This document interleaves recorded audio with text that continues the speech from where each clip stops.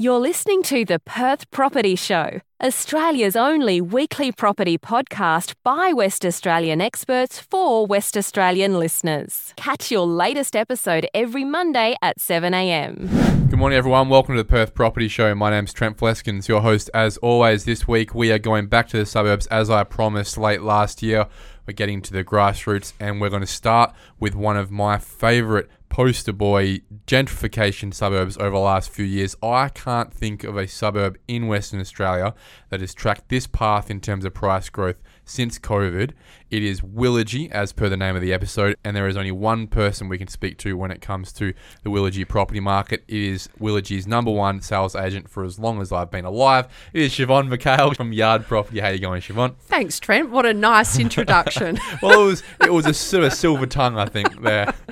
How are you going? Yeah, I'm good. I'm really good. It seems like it has been a very busy last 3 or 4 years, especially for you.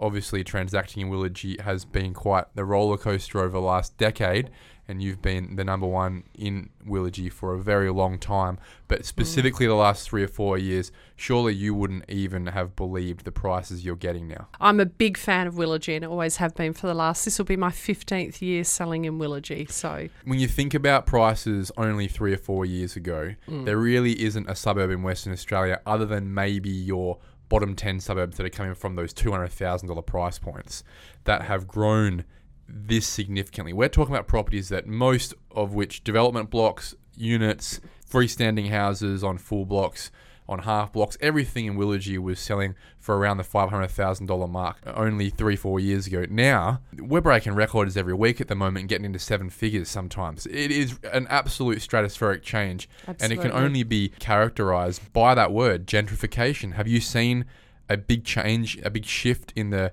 demographic of people coming in over the last few years? absolutely. Over the last 4 to 5 years, it's been massive in terms of the type of buyer that wants to move into Willagee. But it doesn't surprise me. It's surrounded by well-established, really strong performing suburbs like Melville, Palmyra, Cardinia, Winthrop.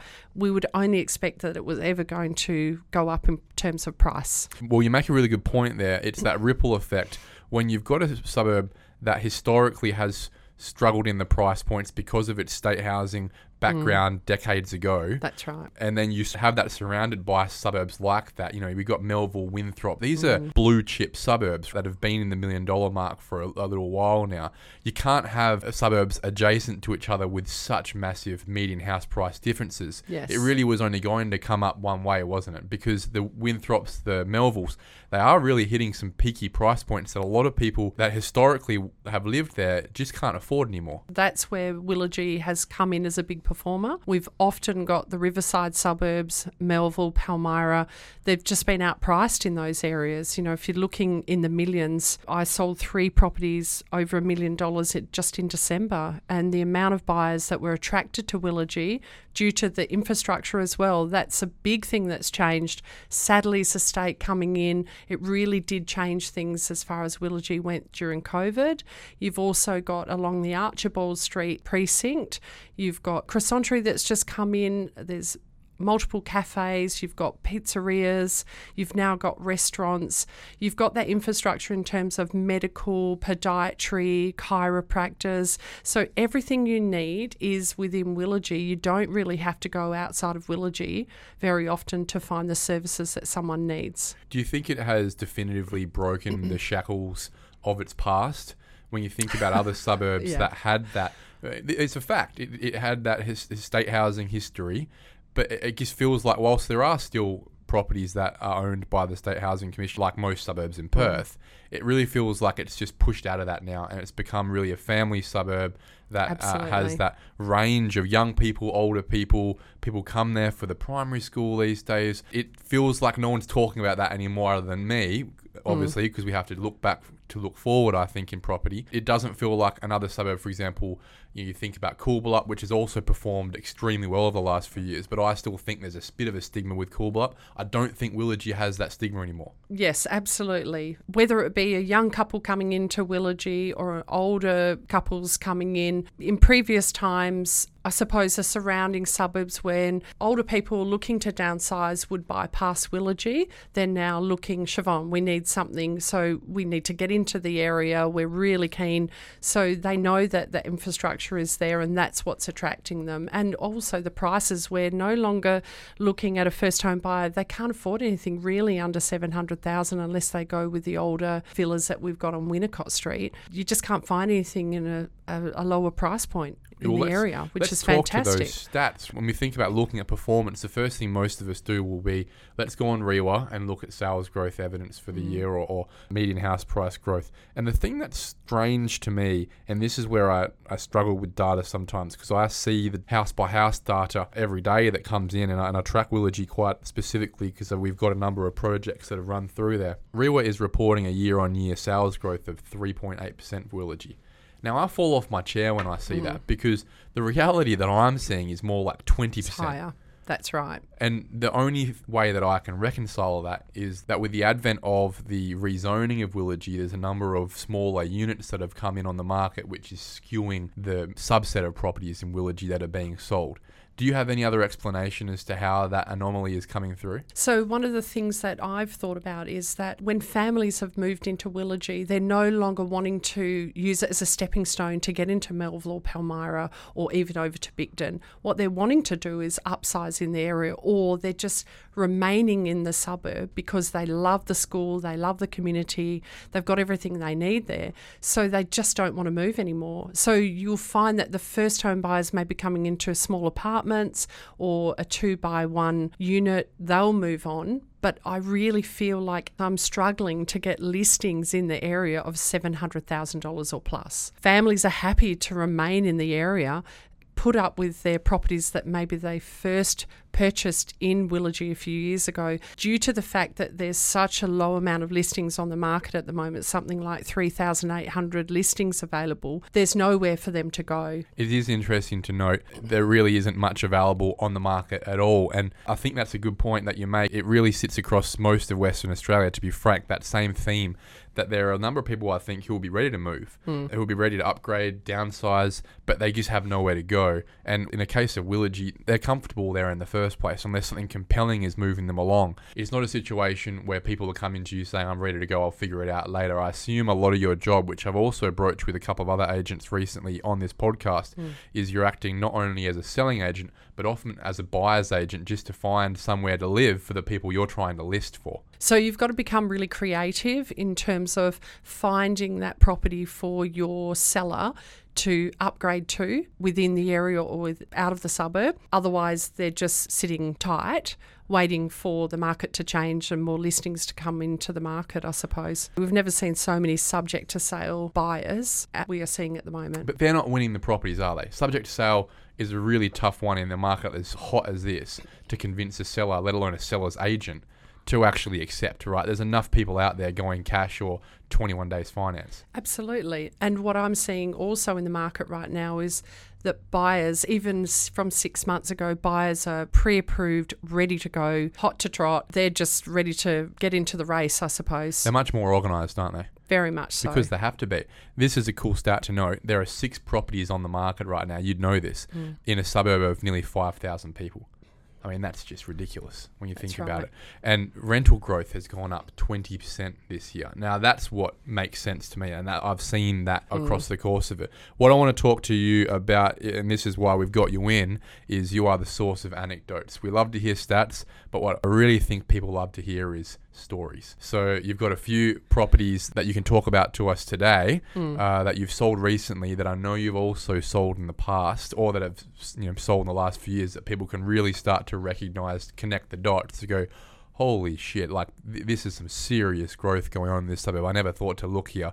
I'll start off the bat with a few of our developments that you've sold over the last few months. I remember we purchased a number of triplex sites, Arkwell Street, a couple on there that you've sold recently for us. We purchased those blocks in the 500,000s at the time, and we were doing our feasibilities that these units, once we finished building them, would sell for mid 500s if we were lucky at the time. This was 2020. I thought we were being pretty spot on there. We weren't being too aggressive, too conservative. Tell us some stories about what you've sold for us on Arkwell Street in the last couple of months. Yes, so I believe that your clients purchased one down at 120 Arkwell Street for around the $600,000 mark. Yep. Parkside location. That end of Arkwell Street hasn't had a full regentrification. It's been a little bit slower. You've got a lot of older clientele who are holding on to their large blocks, but a fantastic location there opposite Weber Reserve. It's down near the end where, it's close walking distance to Woolworths as well.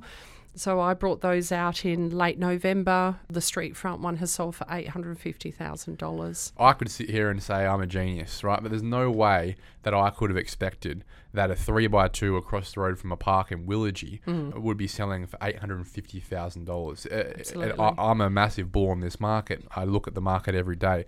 But I'm falling off my seat. Every time that you bring me an opportunity to buy, I say there's no way that the market's going to pay that. That's ridiculous. You've been getting that price. I'd like to say that you're a fantastic agent, which you are, but it still absolutely has been surprising me, the performance of this suburb, more than any other suburb in Western Australia. You don't just sell in Willagee, you're selling Coolblup, Cardinia, Samson. What's happening in Willagee? What is the secret sauce here? Yes, every suburb in Perth has been growing. We've seen 20-25% across most of Perth.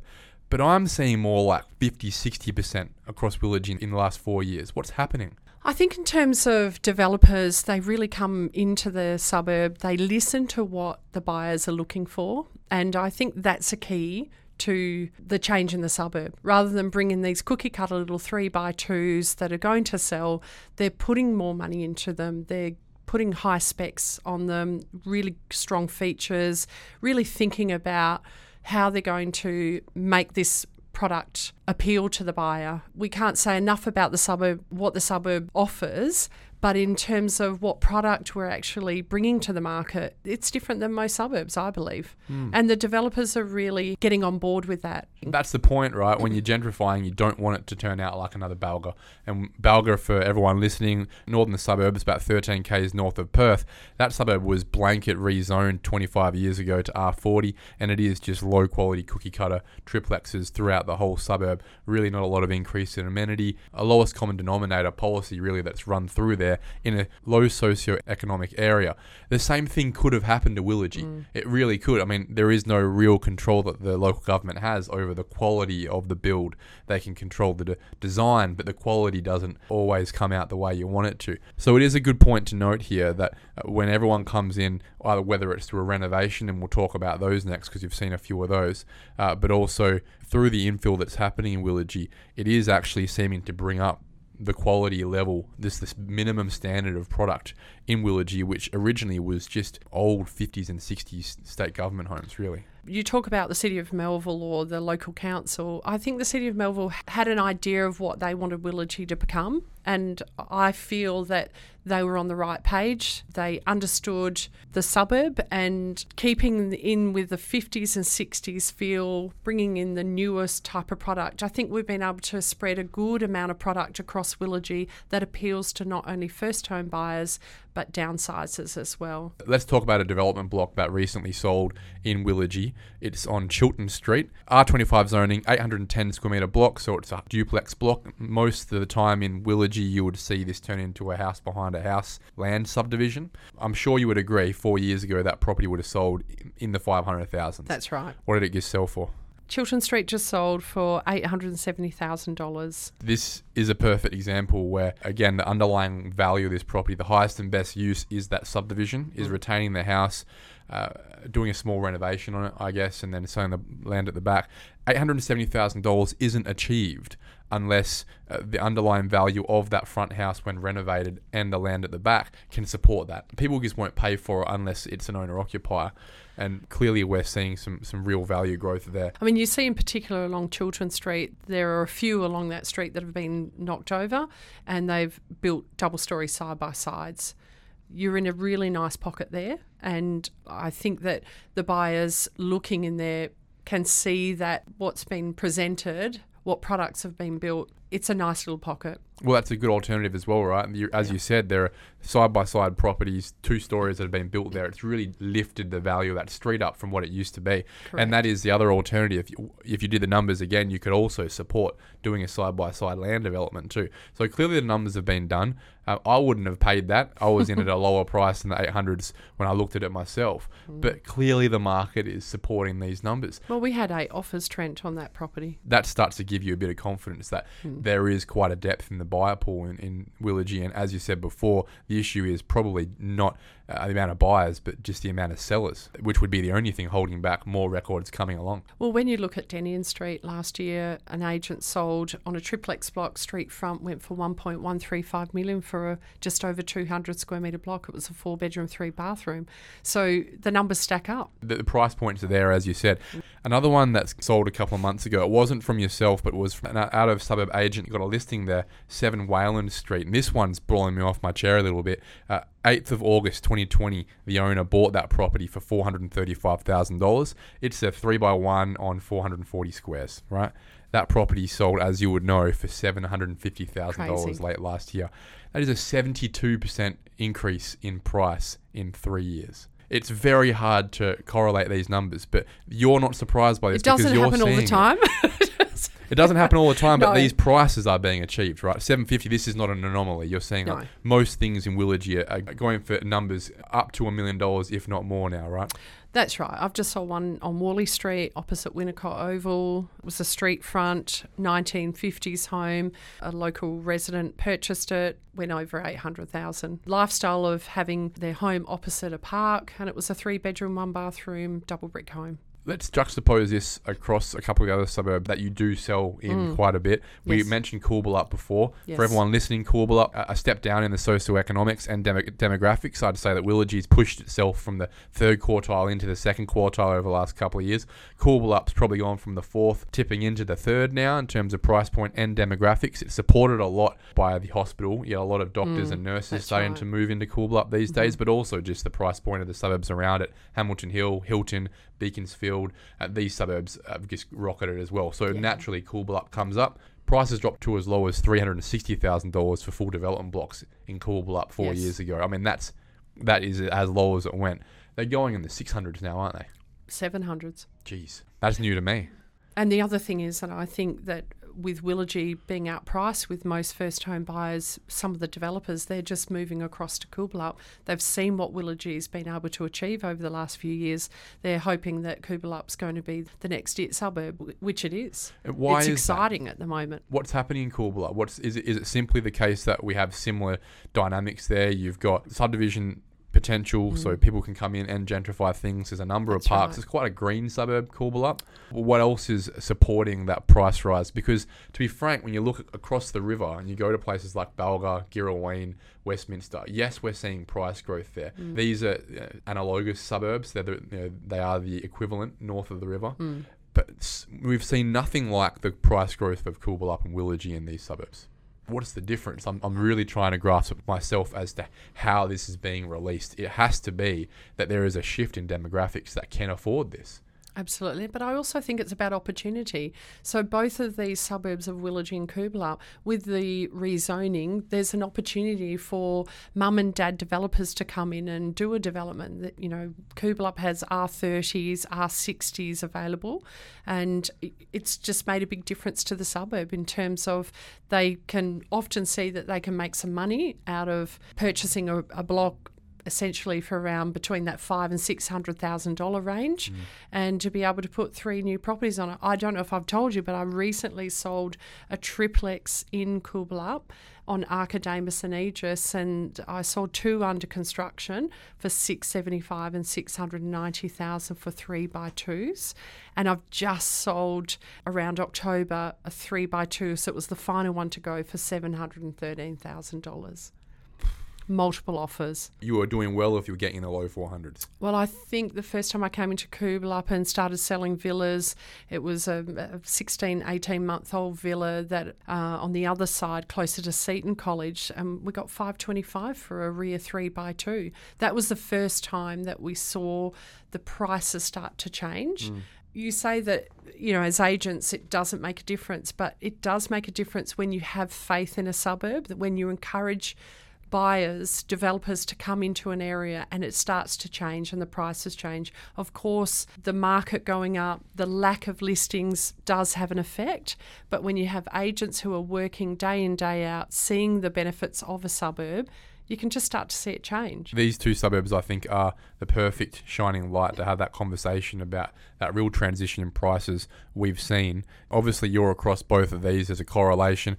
Great agent, but you're not the only agent selling in these suburbs, right? So that's right. Do you think these suburbs have had their run? Do you think they can go much further in there for the time? I mean, they've outperformed nearly every other suburb in Perth. We expect Perth to continue to have growth, but not every suburb grows homogeneously. There'll be 1 year where, for example, Armidale suburbs made 30% last year across the board. You see suburbs in the western suburbs that have essentially been flatlining based on affordability for that demographic. Are you seeing the same pressure rolling on at the moment in these suburbs? I can't see it changing in terms of negatively. These suburbs, they're exciting to the developer. They're exciting to families. You've got the support, particularly in Willagee, of the local high school and primary school. I can't see it changing. I've also sold a family home late last year in December, and it's going to be a record sale price for the area. Yeah, and that's not brand new. You're not going to tell us the price of that on air, No. but it is absolutely in Willagee. Watch this space. Smashing records that most people would look at, for example, Winthrop and Melville, and be eyebrow raising. For Willagee, it really is quite nuts what that price is going to be. Put us on the map again. Well, and I think it's already on the job. map. When you think about buyer profile, obviously not every property, and to be frank, not many properties at the moment, given how lucrative it has been for people, is a development block. Most of them are not development blocks. They are the product of a development or a renovation or just simply a standard fully detached home. What's your buyer pool looking like at the moment? If you give me a couple of profiles. So in terms of Willagee owner-occupiers, I would say 60% inquiry comes from families, 25% would come from Perth investors, and a good 15% would come from over east at the moment. Well, I've seen a big difference even over the last 8 to 10 weeks. When you think about the profile there, it's not a great sign to see a suburb have a significant amount of investment percentage, especially from the East Coast, because we understand it is a herd that it rolls around chasing the greenest grass, and the second it's not green anymore, the sales signs go up, and that's not great for a suburb. There are other areas, for example, Shane Beaumont has told us in the past about Gosnells. He'll be on in a couple of weeks again to give us an update. His inquiry has been 50% or more from East Coast investors for the last 3 years. Doesn't surprise me. That reflects the area of Gosnells compared to the buyer pool, for example. But to suggest that we're only talking maybe 15% shows there really is quite a foundation of that local owner-occupier, which is probably a big reason why we're seeing this continual support of property prices. Absolutely. Last question, land. Since build costs have gone up by 60% in the last 3 years, it's obvious that most people have shied away from taking their build on, essentially, since all the conversations about building companies going broke have come to the fore. And of course, that's a logical thing to do. However, we've started to see over the last 6 months, I'd say, people start to come back into the building game simply because they're losing faith in their ability to actually just buy an established property. And also, as a perfect example here in Willagee, that the established price has got to a point where it actually makes sense to have a look at building just from a financial point of view if you can grab a piece of land. Now, it's certainly not got to a point where it's the flavour of the month where everyone's deciding I'm going to build now, I'm not going to buy established. But how is it looking in Willagee? If it's a trailblazer in the median house price space where that shift has happened so quickly, I'd expect there to be some pressure of people accepting at least buying some vacant land. Am I wrong? What's interesting about that, Trent, is we're getting a lot of inquiry on land available. I feel that the frustration of not being able to find an established home, you're right, they're just looking at an alternative to actually get into the market. So building is now something that buyers are considering, especially in Willagee. Was that a case a year ago? Could No. you move land a year ago? Yes, but it was harder. So the last 3 blocks of land, I have multiple offers, which didn't happen even during the time where the government gave an incentive to build. And are you seeing price growth? So a good example of recent sales in land. Previously, I'd sold a 6-unit development. One of my buyers came back, wanted to resell his land. We sold it in November 22 for $380,000. It was a green title street front home. 10 months later, I sold the block right next door for $425,000 with multiple offers. So that really starts to show the dynamic is starting to shift. Late last year, we had multiple offers for a street fronting green title block in Arkwell Street, one of the busiest streets in Willagee, for someone to go spend some money and build a pretty substantial home, I would have thought. So this home will be worth 7 figures when it's done. And the other sale I had was down on Denian Street due to the fact that a few of the developments had sold and achieved record sale prices the year before. So a buyer was encouraged to spend $425,000 on a rear block of land in a dress circle location of Willagee. Yeah, so we're talking $1,000 a square metre essentially, whereas a couple of years earlier you had a property with a house on it selling for essentially the same price. Things have really moved in Willagee. They have. Siobhan, I really appreciate your time. Thank you very much for coming in. Please keep giving us updates. For everyone else listening, an update on the market right now. 3,700 properties on the market right now. It is an absolute barnstorm. When you think about supply, only a couple of weeks ago we were talking about there being 4,700 properties on the market, just breaking through 5,000. A year ago it was 7,000. So we have half the amount of properties on the market 49%. as a year ago. That's right. Unbelievable. Crazy. Never seen it like this before in my time of real estate. The data shows that no one in real estate has ever seen the demand-supply dynamics be so tight in recorded history. So, Siobhan, thanks for coming on. Appreciate it. And I'm sure we'll speak to you again with an update soon. Thanks, Trent. Thanks for having me. Thank you for listening to another episode of the Perth Property Show. If you've only just joined the conversation, you can catch up by heading over to our website, perthpropertyshow.com.au, subscribing to the podcast, or joining our Facebook page. Don't forget to tune in next Monday at 7 a.m. for more expert insights, local analysis, and suburb spotlights. Happy hunting!